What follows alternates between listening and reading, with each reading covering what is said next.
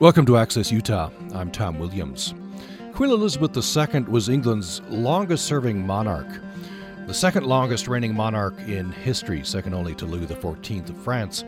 She served with 15 prime ministers, beginning with Winston Churchill.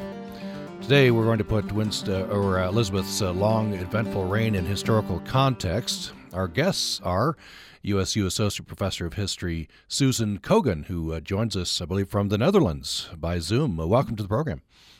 Thank you. Yes, it's a beautiful sunny day here, and if I weren't talking to you, I might be down at one of the beaches that I've just discovered is about a 15-minute bus ride away. Well, thank you for spending the hour with us. I guess we'll delay your trip to the beach by just that long. And in studio with us, USU Distinguished Professor of History Tammy Proctor. Thank you. Thanks. Yeah, happy to be here. I wish I was at the beach, but, you know. And I should note, not only Distinguished Professor of History, but one of the hosts of Eating the Past. Right. So which we love that program on UPR. Well, let me start with you, Susan Kogan. I want to ask each of you, just give me a little bit of your areas of interest and specialty in history. Thank you. So in the history department, I teach mainly late medieval and early modern, meaning my teaching captures roughly between like the Black Death, so the middle of the 14th century, and about the early to middle 17th century or 1600s. And my area of research expertise, I'm what's called a social historian. So I'm interested in how people get along, or what's even more exciting to me is when they don't. And I also am a historian of gardens. So Renaissance gardens are my kind of new research pathway, a lot of visual culture and symbolism that way. And I work as a historian of early modern, late medieval and early modern England. My expertise is really more located with the first Elizabeth than the second one. But I have been kind of a fascinated follower of the modern royal family as well. Oh, interesting. Okay, we'll get into that as we go along. Tammy Proctor, remind us of your areas of specialty. Well, unlike Susan, who studies a period when kings and queens still had power, I'm a modern British historian, work on Britain and its empire, mostly in the 19th and 20th centuries. And a lot of my work centers around the two world wars, the First World War in particular, the Boy Scouts and the Girl Guides in Britain. And really one of my first research interactions, I suppose, with Queen Elizabeth II is through the records about her girl guiding days in the 1930s before she was queen. So. Interesting. Oh, well, we'll have you talk about that as we go along. Okay. Yeah, that's very interesting, yeah.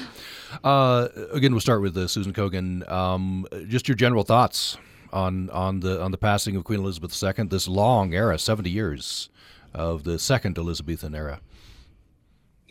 Yeah, it was really kind of, a shock, but then again, not. You know, she was 96. But when we were in Copenhagen, when the news started coming through that the royal family was was sort of descending en masse up to Balmoral, and I thought, well, this can't be good. And some British friends had said, oh, they were certain she was already gone, and it just hadn't been announced yet. But it's really kind of sad to see the end of that era go. As loaded as I realize that era has been with issues like colonialism and all of the kind of the baggage that comes along with that. While I acknowledge all of that, I was still sort of really disappointed to see that go. Also for the fact that, you know, here was this woman in this incredibly kind of powerful position. I mean, like Tammy said earlier, not as powerful as the monarchs that I studied 500 years ago. But we have seen a working mother on the throne, you know, for the last 70 years, and grandmother. And you know, the power that can have for young women, I think, we're looking at probably at least 3 generations of male monarchs in England now. So that we've really seen the passing of an age. Tammy Proctor, your general thoughts just on the ending of this era. Yeah, I've been thinking about it a little bit. people have really strong feelings about the monarchy, obviously, in Britain, and about Queen Elizabeth II. And a lot, I think, depends on where you sit in terms of your own personal history.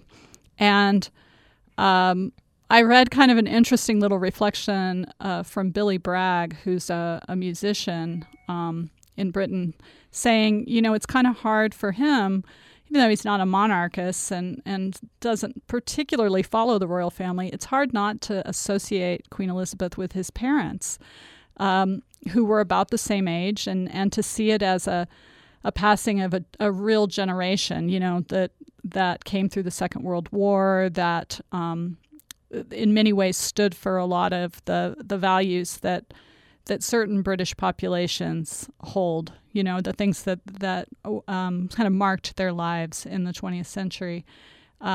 So I think that's really one of the things that has evoked a response, is this idea that she's the last of a generation. Now, of course, on the other side of it, there's a lot of people who also can't really separate her from her role as monarch during the dissolution of empire and the violence that accompanied that. So, really, it's a passing of a generation in a lot of ways. Mm-hmm. I want to follow up with you on the war, right? Elizabeth would have been quite young during that era, but as with everybody who went through that, I imagine it had a strong formational influence upon her. Yeah, and I think that, again, she already is really serving as a symbol even as princess, because she and Princess Margaret were evacuated at the beginning of the war, along with, lots of other children in Britain, to rural areas to get them out of London, where they would have been subject to bombing, or that was the concern. She and Margaret went to Windsor Castle, which is about 20 miles outside of central London. But even as princess, she made a speech to the children of Britain and the Empire about how children should act in war. So she gets kind of co-opted, as a symbol, even as young as she was. She was a teenager. And then I think when she turns 18, which is at the very end of the war, she joins the ATS, as a driver. She learns to do vehicle maintenance and driving for the auxiliary service. So, she's doing war service in a multitude of ways in the Second World War. Yeah. Susan Kogan, you're given the perspective there, as you have been in Europe, right? Various countries, as the Queen is failing, and then as she dies. What's the reaction been? Well, really, the first time that I was sitting still long enough to listen to some TV news was Friday, I think it was, in Hamburg. And the thing that struck me was that Germans seemed, at least on this particular channel with these particular journalists, communicated an anxiety about what will the future hold for German-British relations. And they attributed a lot of the post-war smoothing over of Anglo-British relations to Queen Elizabeth, that she came from, she descended from a German dynasty. She was married into a kind of Danish and German noble houses, and that she had done quite a lot through, I guess, what we would probably call soft diplomacy, through visits, nothing, official royal visits, but not official sort of government visits, but that her sense of affinity and perhaps kinship with Germany and with the German people was perceived to have helped to heal German-British relations after the war. Interesting, yeah. Tammy Proctor, you talked about, because Susan had compared, First Elizabeth to Second Elizabeth. Then you said that was then when they had real power, and now they don't have real power. But there's some, I guess it's soft power, right? Well, they have wealth, which actually probably marks them as different from Susan's period in terms of monarchy too. I mean, they had wealth, but in this case, the royal family has a lot of personal wealth. It's actually, I think there might be an article in the New York Times today about it. I think I saw a headline, but so they have power. But they wield it more as celebrities than really as sovereigns in that sense. They're important for ceremonial occasions, for tourism. As I said, they have these massive real estate holdings. So it's not that they're without power, but it's a different kind of power than what you might associate with, say, Elizabeth I, who is directing the British Navy and and putting people into prison for opposing her, etc. Yeah. So Susan Cogan, maybe do a little more comparing, contrasting. This is kind of a long, slow fade, right? The loss of power. From Elizabeth I to Elizabeth II. Yeah. It was funny because as Tammy was talking just then, I thought, this is not to say that modern royals are exempt from behaving badly, but the kind of raw power that came with Elizabeth I. She's known for at least once when she was really upset with one of her top male advisors, hurling her shoe at him. And this was just, this was accepted as, this is what Elizabeth does in a fit of pique. And that, I don't think that would have been unusual for any late medieval or early modern monarch to just start throwing things at their advisors.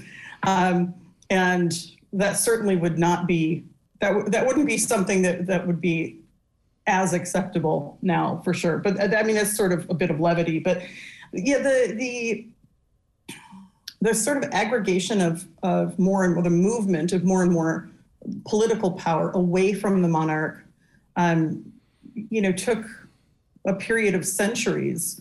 And so it was a slow, kind of thoroughgoing process in the end. But and like Tammy said, modern royals, at least British royals, are really more celebrity than sovereign. But I also think that that'll depend on which country you're in. I was in The Hague earlier today and walked by the palace there, which is it's walking past a gated mansion. I mean, it's their equivalent of Buckingham Palace, but it's nothing like Buckingham Palace. The security is different. The access, how close you are to between the closed gate and the front of the building, it's 30, 40 feet maybe. And there were no guards. In the little, there were guard houses, but no little guards. So I'm seeing that there are real differences in other European monarchies with the kind of the degree of celebrity in comparison to what we see what we see in London or what we see in Britain.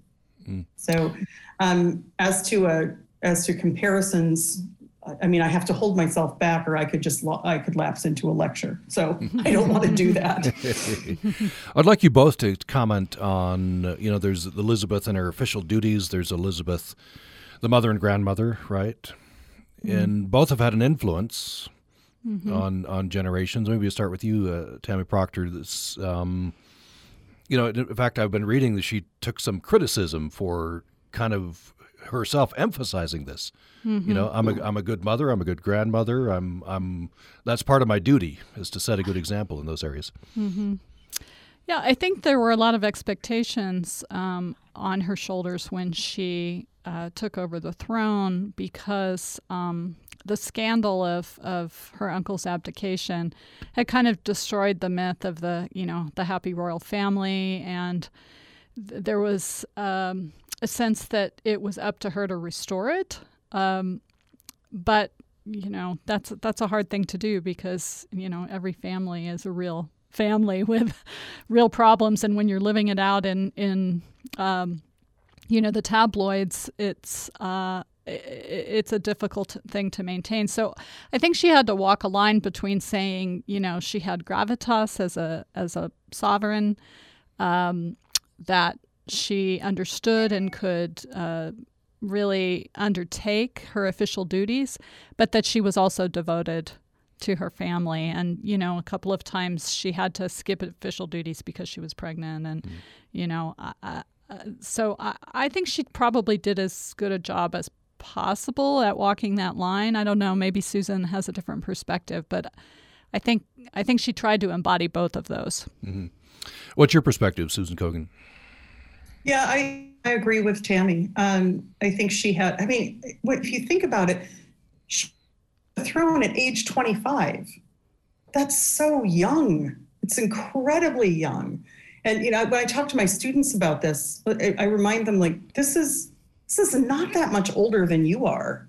And even as a constitutional monarch, the weight that would fall on a person's shoulders. And of course, she already had 2 small children at the time, and to be thrown into the responsibilities that she had and really have to navigate suddenly being a full-time working parent, I think would have been really challenging. And yes, she had all sorts of support structures and nannies and so on, but I think that would still be really difficult to navigate. I think that's one aspect that Peter Morgan in one of his many Elizabeth-related franchises, The Crown, has shown so well, is this kind of tension between her motherhood and her job.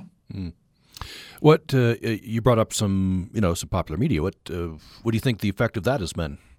There's been a lot. You mentioned The Crown. There's been a lot. Yeah, well, Peter Morgan in particular has made quite a nice living off of viewers' appetites or theatergoers' appetites for Elizabeth's life story. Netflix does really well between The Crown and then other kind of documentary series, Life of the Windsors and other things like that. There's obviously a robust appetite for stories about the Queen, both documentary, so one would think more based in fact, and then also, The Crown, which takes some license, some artistic license. But I think one of the things that shows us really powerfully is how much her story still resonates. I don't know what viewership of that show is like in Britain, but I know I checked Netflix numbers. Yesterday it was number 8, and today number 7 of the top 10 Netflix shows being watched. And I mean, that, the fact that it's climbing, and I think it had been below number 10, but it's been climbing since her death. Just, tells us something that we're anxious to connect with her story, whether in this almost fabled now period of her earlier life around the aftermath of the Second World War and her early reign, or her later life. Just connecting with the human story of it. Just, I want to ask you both, where's the fascination with the royals come from, especially in the United States? We're supposed to be Republican, lowercase r, right? We don't have royals. Maybe that's where it comes from. We don't have royals, so we're fascinated. First, Susan Kogan. Oh boy, I wish you had Tammy go first on that one. I can. You want to go first, Tammy? Yeah. It's really hard to explain, and there does seem to be an enduring love affair with like rich, out of touch British white people.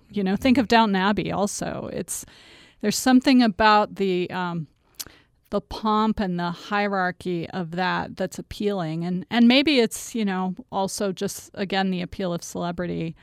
If I had to guess, I would say that part of it might be from the 2 world wars and the way that the royal family in both cases in Britain, served as symbols of, the empire and the nation, being steadfast, and that maybe that sort of sparked an interest. But I don't know. I really can't explain it because it seems kind of bizarre to me. Yeah, but it's there, right? Susan Kogan, what are your thoughts? Yeah, well, like Tammy, and this is Tammy, you didn't help me out here because I was hoping you had an answer because I don't. Yeah. But yes, I agree with Tammy that first of all, I don't have an answer for it, and secondly, it seems that the bond that, and of course, I was born well after these wars, so I can't speak to this from my own experience, my parents' experience either. But it seems that there was a pretty durable bond between the UK and the US throughout the Second World War and after it. And, that even came out in fiction, like, was it 95 Charing Cross Road, 94 Charing Cross Road, something like that, where the story about a writer in the US who ended up sending care packages over to her counterparts in Britain. And just the, again, that durable power of a relationship or a special friendship, if you will, that was, had a lot of background before the war, but certainly was forged even more so in the post-war period with, we can all sort of pull ourselves up by our bootstraps and get on with it. And I know Churchill was a huge force. I mean, I remember my grandparents and parents talking quite favorably about how Churchill had helped the U.S. to save certain things during the war period. So but I've wondered about that for a long time, about why is it that Americans are so fascinated with royalty? And I think one of you said this a minute ago, that we don't have them, not officially. I look back at kind of the JFK era, and I wonder if some of that, the memory we created around that was the closest thing we'd had to royalty. Yeah, certainly the Camelot era, right? Yeah, I was just going to say that I think that the modern fascination with the British monarchy in particular probably dates to the 1950s. And a lot of it may have to do with Grace Kelly and her marriage, because then, she gets kind of aligned as this fairy tale princess. She's not that much different in age than Elizabeth. There's this, lifestyles of the royals, that gets played in the media of the 50s. Because, I'm trying to think of examples in the 1930s of American fascination with royalty, and other than, getting caught up in the divorce and abdication crisis in the media again, I don't know that people were all that interested in the 1920s in the way that they were later. Mm-hmm. Yeah, it's interesting. Yeah, it could date from Grace Kelly. Yeah. And now I'll just add parenthetically, about half the Hallmark movies are, it's a shopkeeper becomes a princess. The Princess Diaries kind of phenomenon. That's right. Not that I watch any of those. Right. I do watch some of those, yes. Let's take a break. When we come back, I want to do a comparison with Queen Victoria. There's some, and get into colonialism, empire, right? Mm-hmm. Loss of empire, how that happened, and there's some criticisms there, right? Mm-hmm. Elizabeth presided over part of that, right? Right. We have with us a distinguished professor of history at USU, Tammy Proctor, and associate professor of history, Susan Kogan, and we're talking about Queen Elizabeth II and the second Elizabethan era, which ended here just recently. We now have King Charles III. More following this. Support for Bringing War Home on Utah Public Radio is made possible through a grant from Utah Humanities. Listen to episodes on this station through the UPR mobile app or online at upr.org. Support also comes from Zion Canyon Music Festival's 12th annual production, with live music from national touring acts Diggin' Dirt, The Uninvited, Strange Americans, Smoke Holler, Amanda Barrick, and more. September 23rd and 24th in Springdale, Utah. Information at ZionCanyonMusicFestival.com. The Great Salt Lake Collaborative and Salt Lake Community College are calling for submissions from writers of all genres, photographers and artists ages 15 and older for the Great Salt Lake Anthology. The deadline for submissions is no later than midnight on September 21. And join us for the Great Salt Lake Anthology Gala on October 27 from 5:30 p.m. to 8 p.m. at the Gallivan Center in Salt Lake City. Selected works will be read and on display. More details online at upr.org.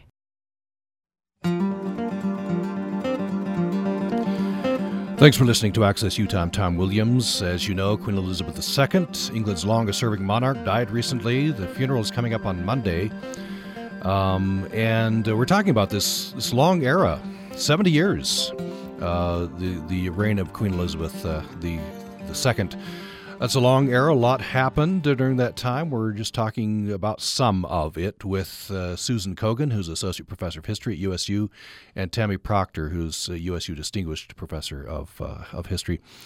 So, Tammy Proctor, let me start with you on this. I've been thinking of a lot of parallels between Queen Victoria and Queen Elizabeth, right? One of those is, the family life that we were talking about, right? Mm-hmm. There's a prototype and an example for Queen Elizabeth from Queen Victoria. But I'd like to get into the empire, right? Queen Victoria presided over kind of the zenith of the empire, right? Mm-hmm. Then there began a decline. England lost its empire. And, there were some things that happened there that were, atrocities, and Queen Elizabeth presided over some of those. Mm-hmm. So in terms of Victoria, she's the first Empress of India. So this is the period when India becomes the so-called jewel in the crown of the British Empire. And the height of the British Empire is during Victoria and the men who immediately followed her. The last emperor of India is Elizabeth's father. So by the time Elizabeth takes over, it's a crumbling empire and a new commonwealth. And I don't think that it's an accident that one of the things Elizabeth II is most associated with is the Commonwealth. I think one of the ways she tried to make a mark was to encourage this notion of the Commonwealth of Nations as, this sort of association of initially former British colonies. Now, of course, the Commonwealth includes, you can apply for membership even if you had no association with the British Empire in the past. So I think maybe the most recent member is Rwanda or Togo, which was not a British colony. But in terms of the imperial issue and the kind of, real negativity that has emerged in the last few days, especially on social media from certain people, it's not that surprising when you think about what happened in Ireland, when you think about the history of decolonization, particularly in places like West Africa, where there were real atrocities that accompanied that process, and Elizabeth was the presiding monarch. She's not as an individual necessarily responsible, but she's not just an individual.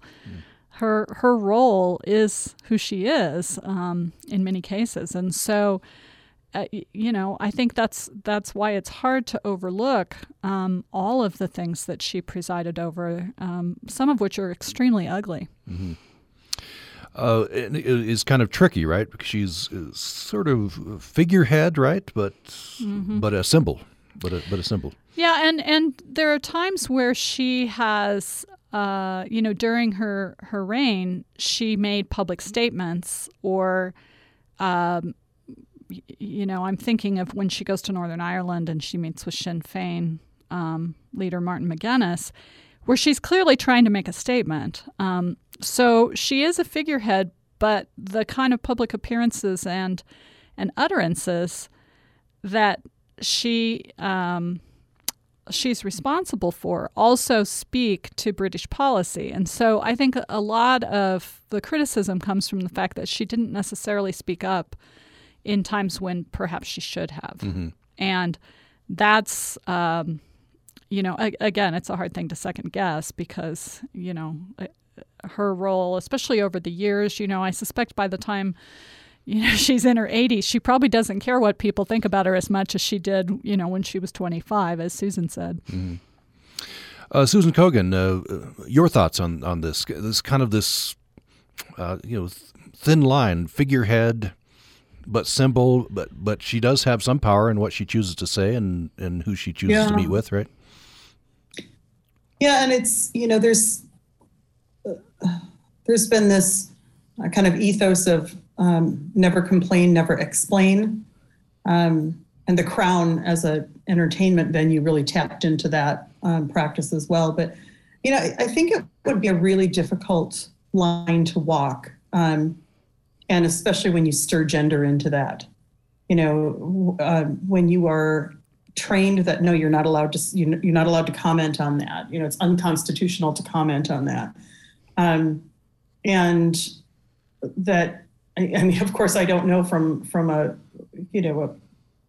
eyewitness perspective, but I'm willing to bet that there were probably things she would have been willing to say if not held back by strong male advisors.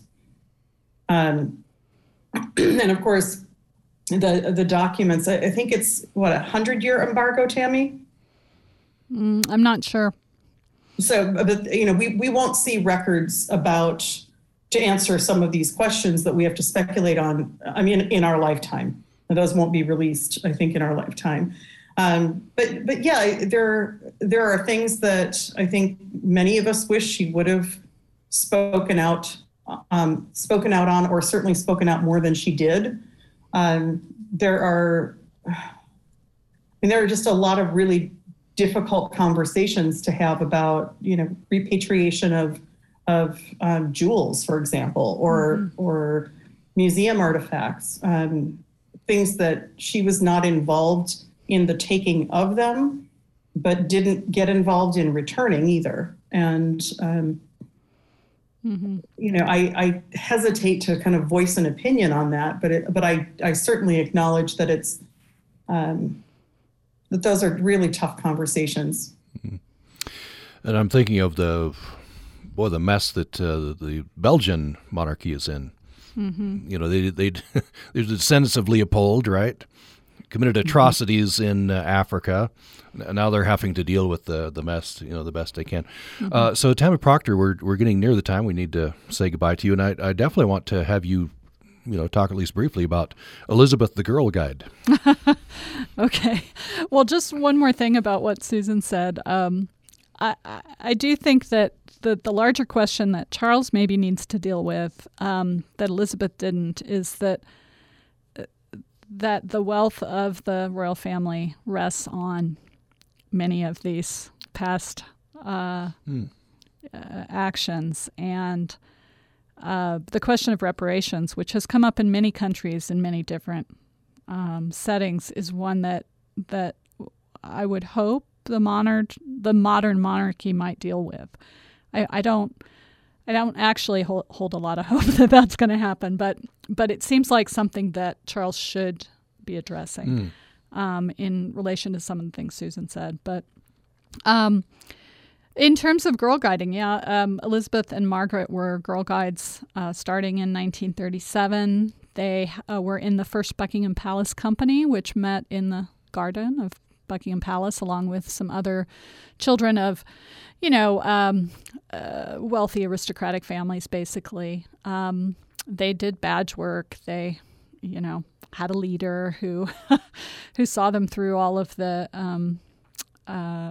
activities. And then after World War II, actually, Elizabeth was a sea ranger, which was one of the older branches, and so learned a lot about boating and maintenance of boats, and she led a sea ranger crew. So she's pretty beloved among certain Girl Guides in Britain. And Margaret was the patron of the organization until her death. Now it's I think it's Sophie now. I forget who the patron is, but there's always a royal patron.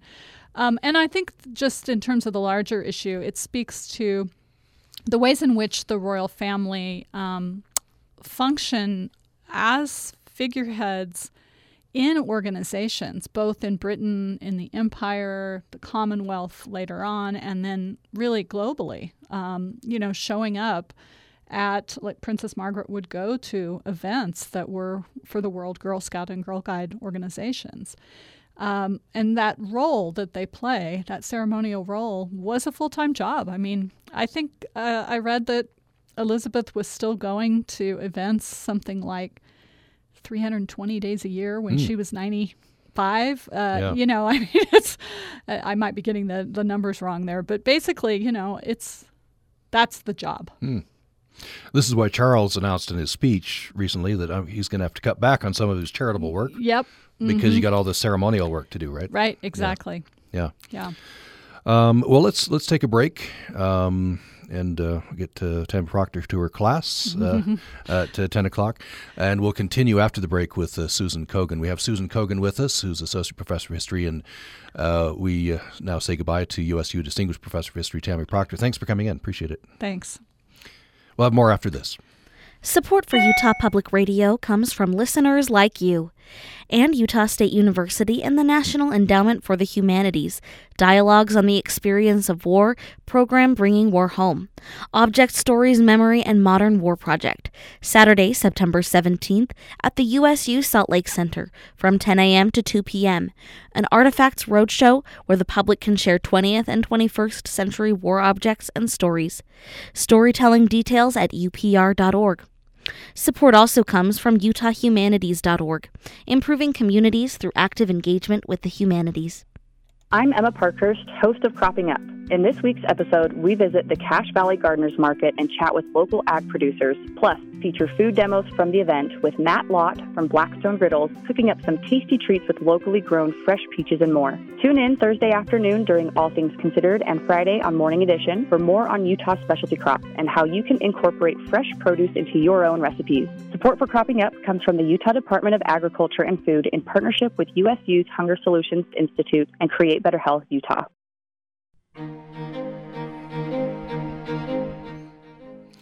Thanks for listening to Access Utah today. We have about 10 minutes left in our conversation. We've said goodbye to Tammy Proctor, who is Distinguished Professor of History at USU, and we still have with us for this remaining time in the program USU Associate Professor of History Susan Kogan, who is joining us by Zoom from, did you say Haarlem in the Netherlands? Yes, Haarlem outside of Amsterdam. Yeah, wonderful. Well, we appreciate you taking the time to be with us, talk about Queen Elizabeth II, recently passed. This ends the second longest era of monarchy in England's history, 70 years that Queen Elizabeth served from her 20s into her 90s.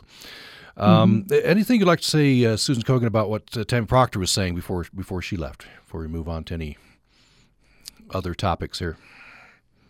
I think she covered it really well, and she was more adventurous than I was in kind of plainly stating, and I agree with her that the issue of reparations really needs to be addressed. And that said, as a citizen of the U.S. Rather than a citizen of the U.K., I certainly don't want to put my foot in their politics. But there are some, like I'd said before, there are some really tough conversations that I think need to be had. And, Charles III, I still can't believe we're saying that. Charles III has been an outspoken individual for much of his life and seems devoted to certain causes.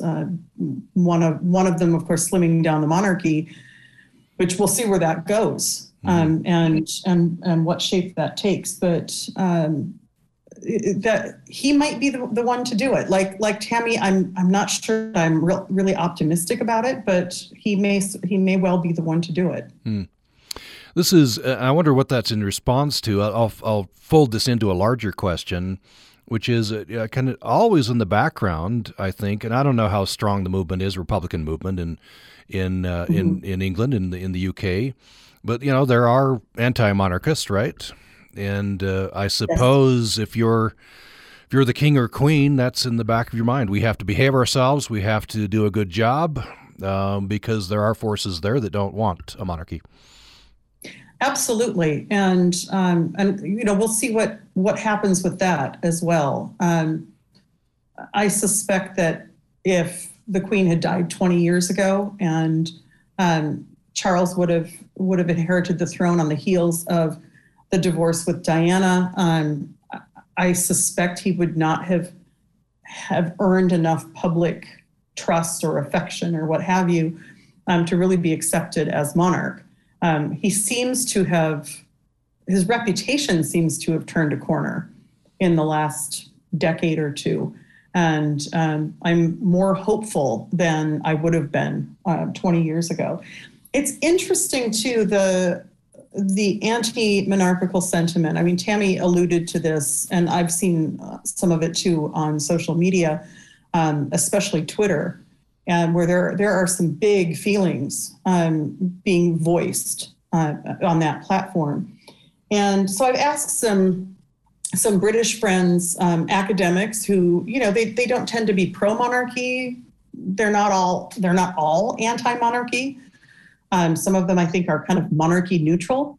And so I've asked them, what is this like for you? And, friends in London, for example, who are sort of in the middle of all of the rehearsals for the funeral that will take place next week.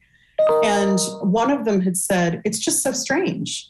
The Queen has been there all my life, whether I've been irritated by her presence or not, it's just always been the Queen.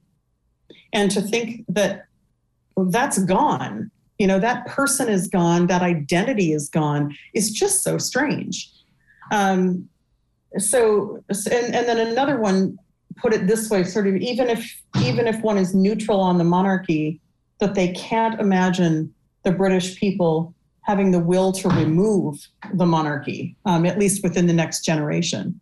That it's really such a firmly ingrained part of British culture. And, one of the things that came off of that conversation was, for example, what would they do with all the buildings? What happens to all the properties? Do you just turn Buckingham Palace into a museum? And, and then how does that museum sustain itself? And so, these are some really interesting, really good questions that I was surprised to hear, given the conversations I've had with some of these people over the years about their irritation with the monarchy.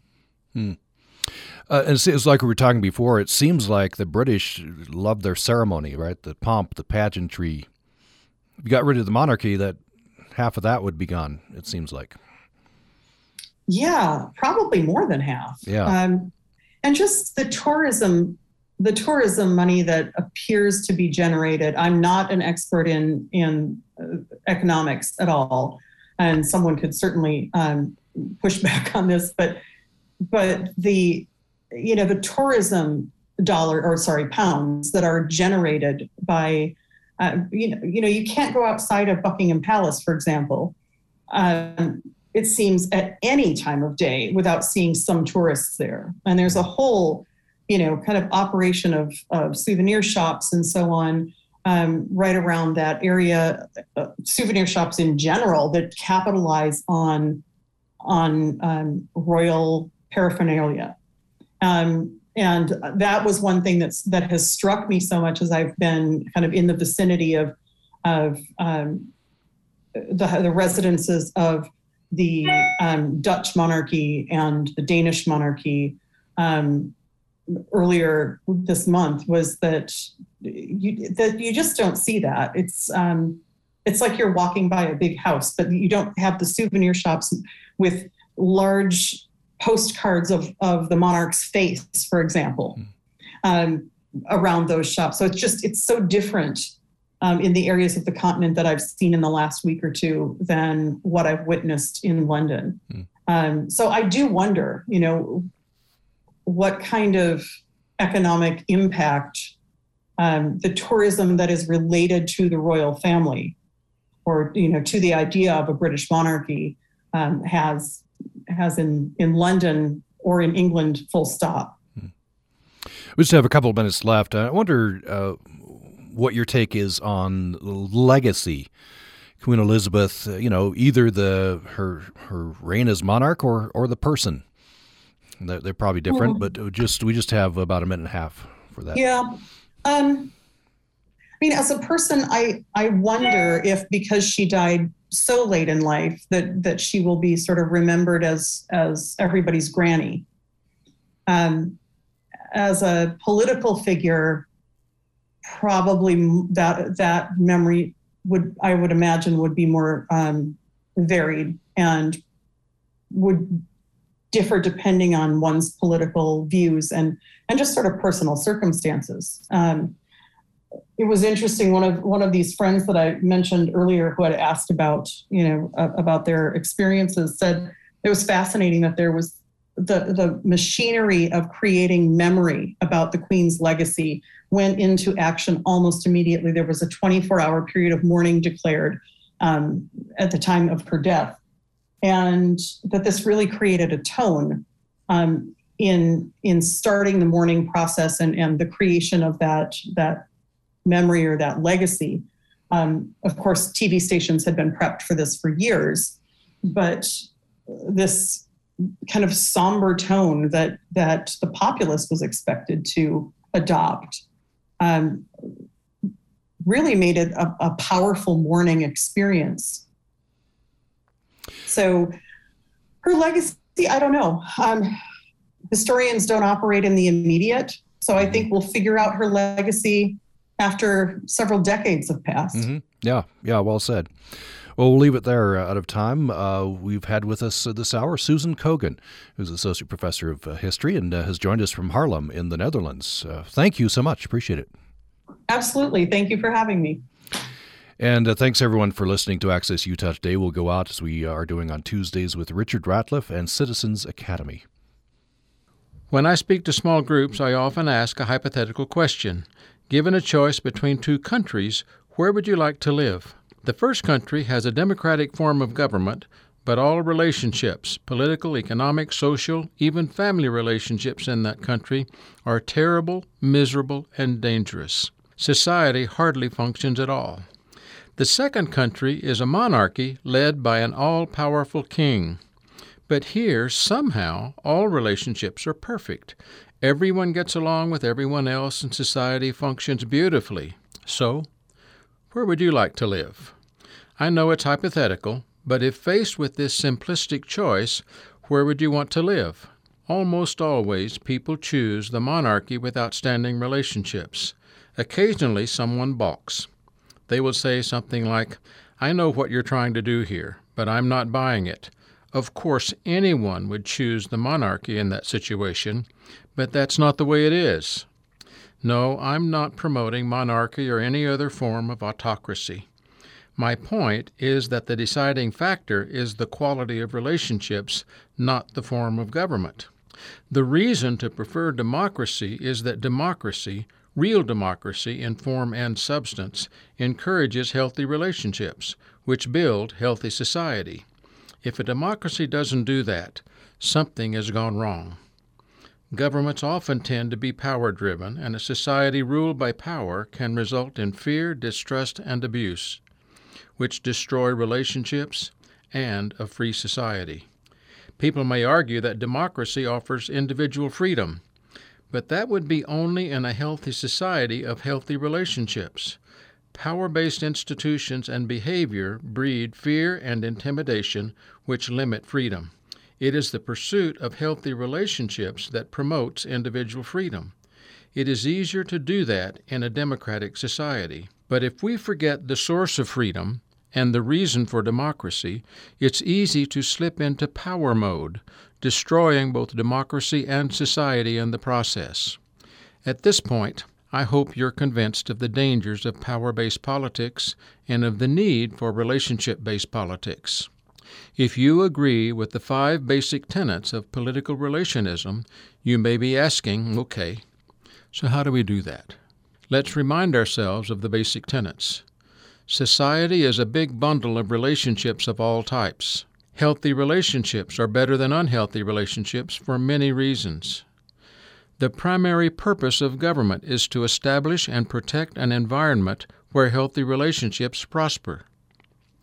The primary means of good government is healthy relationships.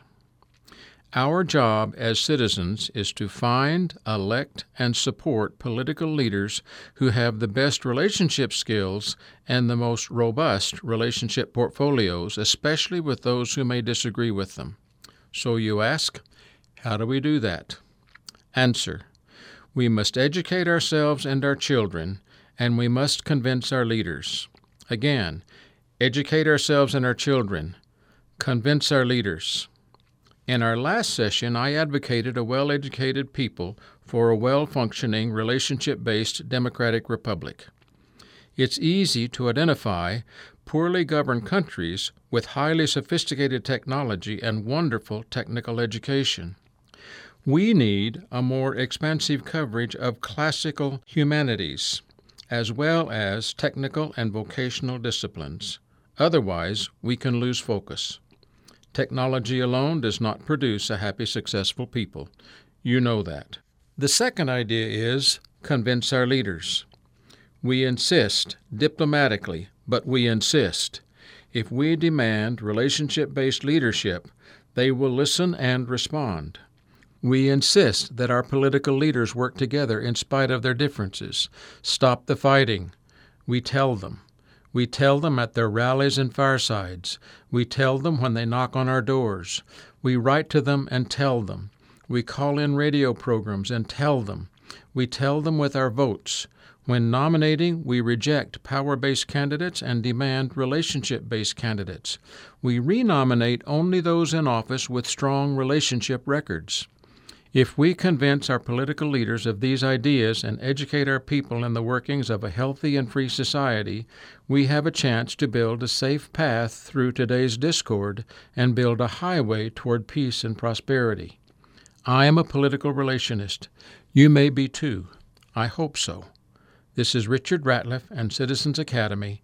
Thanks for listening. Till next time.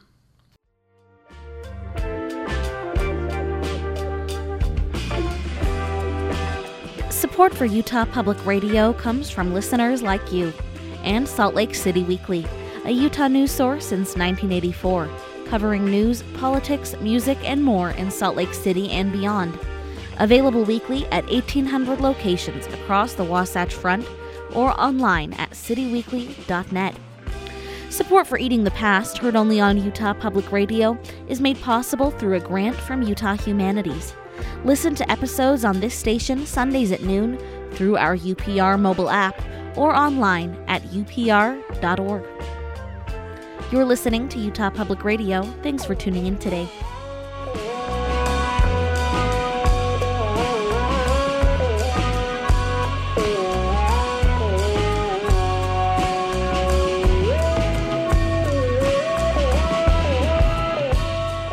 Listening to Utah Public Radio, a statewide service of Utah State University and the College of Humanities and Social Sciences. This is KUSR Logan, KUSK Vernal, KUSL Richfield, KUST Moab, KCEU Price, KUSU FM Logan, and heard online at upr.org.